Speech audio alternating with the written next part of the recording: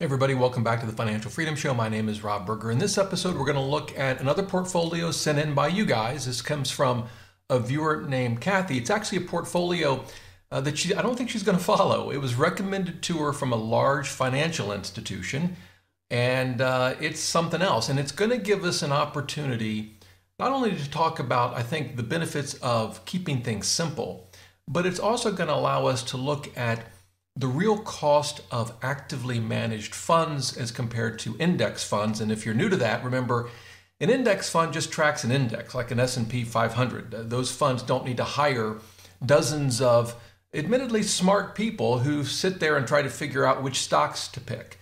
In contrast, that's exactly what an actively managed fund tries to do. And I'll be honest, there are some good actively managed funds. But what the data tells us is that over time, particularly when you factor in costs, actively managed funds are more likely to underperform an index than they are to beat the index. And the portfolio that Kathy sent in will help us look at some of the hidden costs of actively managed funds. We're going to go much deeper than just the expense ratio, as important as that is. So with that, let's get right to it. Let me show you her portfolio. Again, this is not one she's actually going to use. It's one that was recommended to her.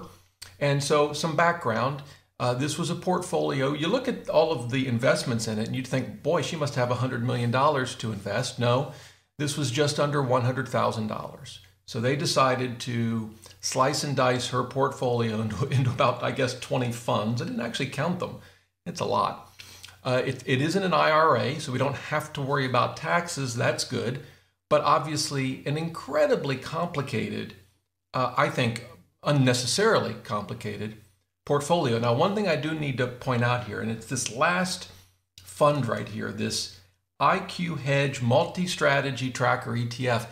That fund was not actually part of what she sent me. What was in there instead was a PNC, and this came from PNC Bank, this portfolio, a PNC liquid alternative fund. They didn't actually give a ticker symbol, and I couldn't find it. Now, what a liquid alternative fund is, you can think of it as a hedge fund that's in the form of an ETF.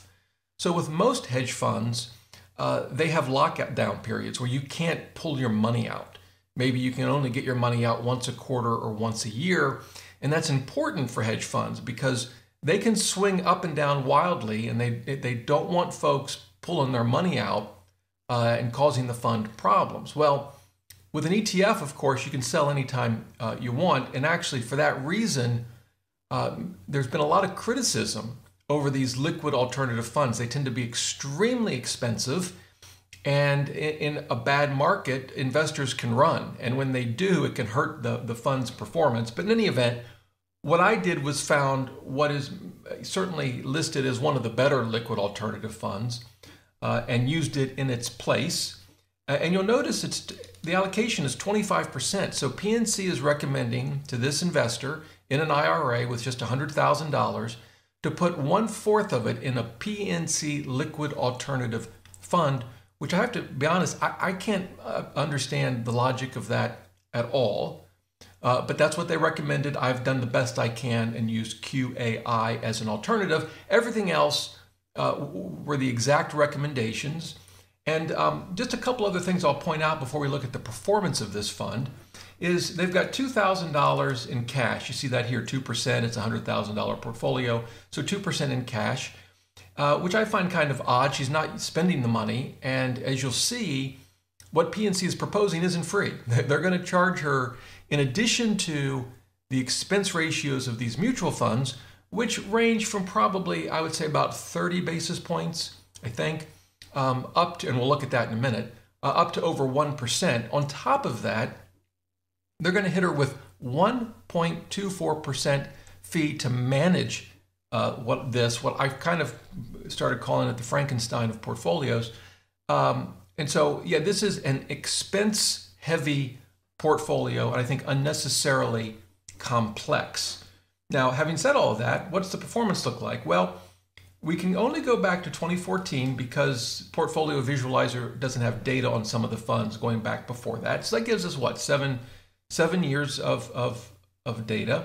And you can see over that 7 years, it's had a compound annual growth rate. We see that right here of 8.9%. Now, a couple of things to keep in mind. These funds don't have any front-end sales loads. If they did, however, and if you're looking at those kinds of funds in Morningstar, for example, the sales charges don't get reflected in the performance numbers. However, the expense ratios do.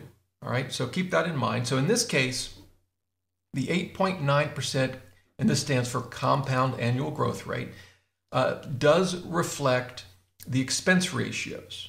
All right, now, and we're going to talk about more expenses than just that in a minute. But what I want to first do is compare this fund to something a little more less daunting. We'll just use the 3-fund portfolio. So I'll show you what that looks like down here.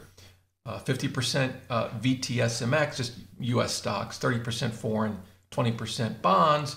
If we analyze these two portfolios, so again, here's our Frankenstein portfolio. Here's our 3-fund portfolio. And you can see, at least over the 7-year period, again, not a huge time frame, but it's what we have. The 3-fund portfolio outperformed. I wouldn't say it crushed it, but it did outperform by 62 basis points. Now, I will point out, though, that the standard deviation was significantly lower for the PNC Bank portfolio, 8.83% versus just over 11%. And you can see that reflected in the worst year isn't quite as bad, the max drawdown isn't quite as bad, and that's valuable. Certainly, all things being equal, we'd certainly prefer, I think, to have a less volatile portfolio, although all things being equal, I'd prefer a compound annual growth rate of 9.52% over 8.9%. And the other thing you'll notice is the portfolios are pretty much neck and neck throughout that time period. It's really not until the last 6 months, honestly, that the 3-fund portfolio sort of took off. And so who knows? I mean, a year from now, it might look different. Maybe the PNC Bank portfolio is outperforming a little bit. You never know. But here's the catch. We haven't added the PNC Bank 1.24% fee. So we have to do that. If you're using portfolio and you want to compare one portfolio with an active a management fee and one without, the way you do that is you see this shared fee structure. You want to make that a no. And then that allows you to set up individual fee structures for each of the 3 portfolios. So for portfolio 1, I'll add what I called the PNC Bank portfolio. I set this up ahead of time, and that's 1.24%. And then for our 3-fund, I'll put none, assuming we're going to manage it ourselves.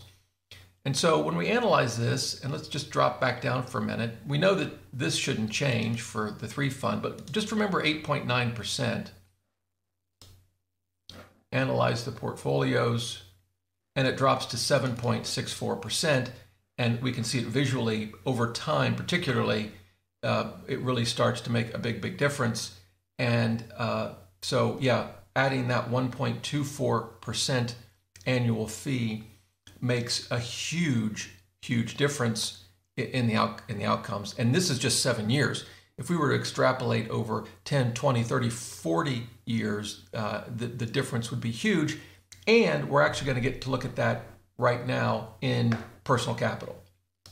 So I've moved over to personal capital. These are all of the same funds that we were just looking at in Portfolio Visualizer. And there's a couple of really important things we can do in personal capital to help us look at that and to look at the portfolio and its costs. And I want to show you something kind of related to that. This is, I think, one of the most important articles you can read. Let me make it a little bigger for you. When it comes to actively managed funds versus index funds and the costs. And as you can see, it was written by John Bogle. He passed away not that long ago, but he was the founder of Vanguard. He wrote this, published it, you can see here in 2014. And he talks about, in this article, the difference in costs between actively managed funds and index funds. And of course, we all know expense ratios, and we know that actively managed funds have higher expense ratios the vast majority of the time as compared to index funds. But he went much deeper than that.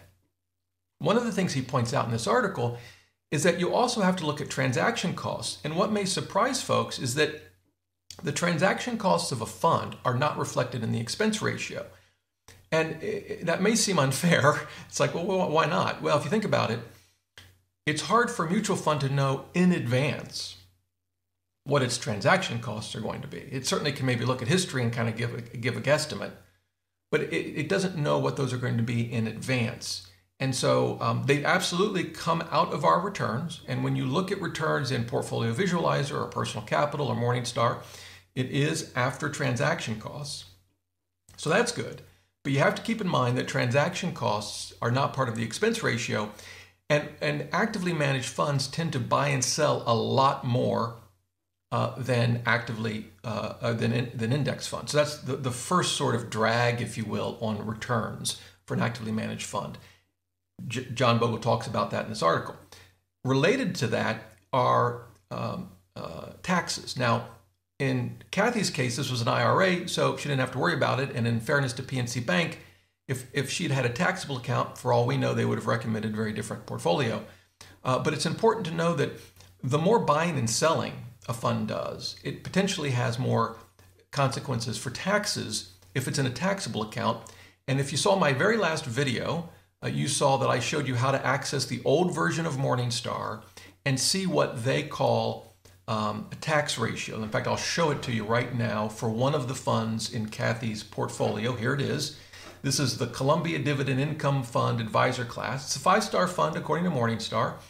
And I've blown this up as big as I can. I know it gets kind of grainy, but you'll see down here they have this thing called a tax cost, here we go, tax cost ratio. And you could think of this very similar to an expense ratio. What Morningstar is saying is this is going to come off the fund in the form of taxes because with actively managed funds, they do a lot of buying and selling. That can trigger a lot of capital gains. Sure, they try to do it I'm sure, in most cases, I hope, in the most tax efficient way possible, but still, it turns out that they can't help themselves, and it really has a drain on the performance of the funds. And this is the 5-year number. They don't have 10 years yet for this fund, but it's 1.05. I'm looking at the old version, by the way, of Morningstar because this data isn't available in the new version. So you can check out my video on how to access this. Not hard to do, but you can look at funds to see just how much the tax drain might be. In John Bogle's article, again, highly recommend it. He has a section on taxes, and I'm going to just scroll down briefly so you can see where it is. It's right here, taxes and taxable investors. And he looks at some of the differences and the different calculations of how an actively managed fund generates more tax liability than an index fund. It goes into his calculations in this article. Highly recommend it. So that's sort of the next sort of hidden cost, if you will, of a portfolio of actively managed funds. And the other one he talks about in this article is what he calls the cash drag. I'll show you here. There it is. He has a section on cash drag. The idea here is actively managed funds tend to hold more cash than index funds, and it just sits there and doesn't do anything, right? It doesn't make much money, certainly in today's rates, and you're still paying the same fee. And that's true if you, on top of an actively managed mutual fund, you then have someone like PNC Bank hitting you with another 124 basis points, all on cash. Now, here's the thing. If you remember from the portfolio, we go back, actually we can look at it right here. Only 2% of the portfolio is intentionally put into cash. I've modeled that here with this Vanguard Prime Money Market Fund. And let me try to make this a little bigger for you. I know it's probably a little hard to see. Let me do that. But in any event, 2%, in this case $2,000, is in cash. But here's the thing. And this is one of the nice things about personal capital. Let's go to allocation. So I just went to investing, then down to allocation. And I've narrowed it just to her portfolio, which is right here. I called it the PNC Bank disaster, which may be unfair, but that's what I called it. And we come over here to the allocation, we see cash right over here, this dark blue bar, and I don't know if you can read that, but it's 6.32%. We're like, wait a minute, that doesn't seem right. And actually, you can see it down here as well. You're like, well, wait a minute, personal capital, its math algorithm is off. It's just 2%. We just looked at it. Well, the problem is a lot of the actively managed funds in this portfolio hold cash, And the nice thing about personal capital is it can sort of, and Morningstar does it too, kind of x-ray, if you will, into each portfolio and see what it's actually holding. And if we click on the cash bar, we see where all the cash is held. We've got our VMMXX, that's the actual cash we wanted to hold. But this liquid alternative fund, it has almost 2% in cash, and these other funds, and you can break it all down, you can see them all here. A lot of cash. And if we go back to John Bogle's portfolio, he talks about the impact of cash on a portfolio, and it's pretty significant. It adds up. And that's the nice thing about personal capital. You can look at just how much cash is held in each of your individual funds. And let me just show you as an example. Remember, this was 6%. Of course, 2% was actually allocated intentionally by PNC Bank, but the other 4% came from the mutual funds that are in the portfolio. But let's do something else. Let's pick a different fund portfolio. Remember, this is sort of a demo version of personal capital that I use, and I've used it in the past, as you've probably seen. We're going to look at the Paul Merriman Ultimate Buy and Hold portfolio. It's one we've looked at in the past.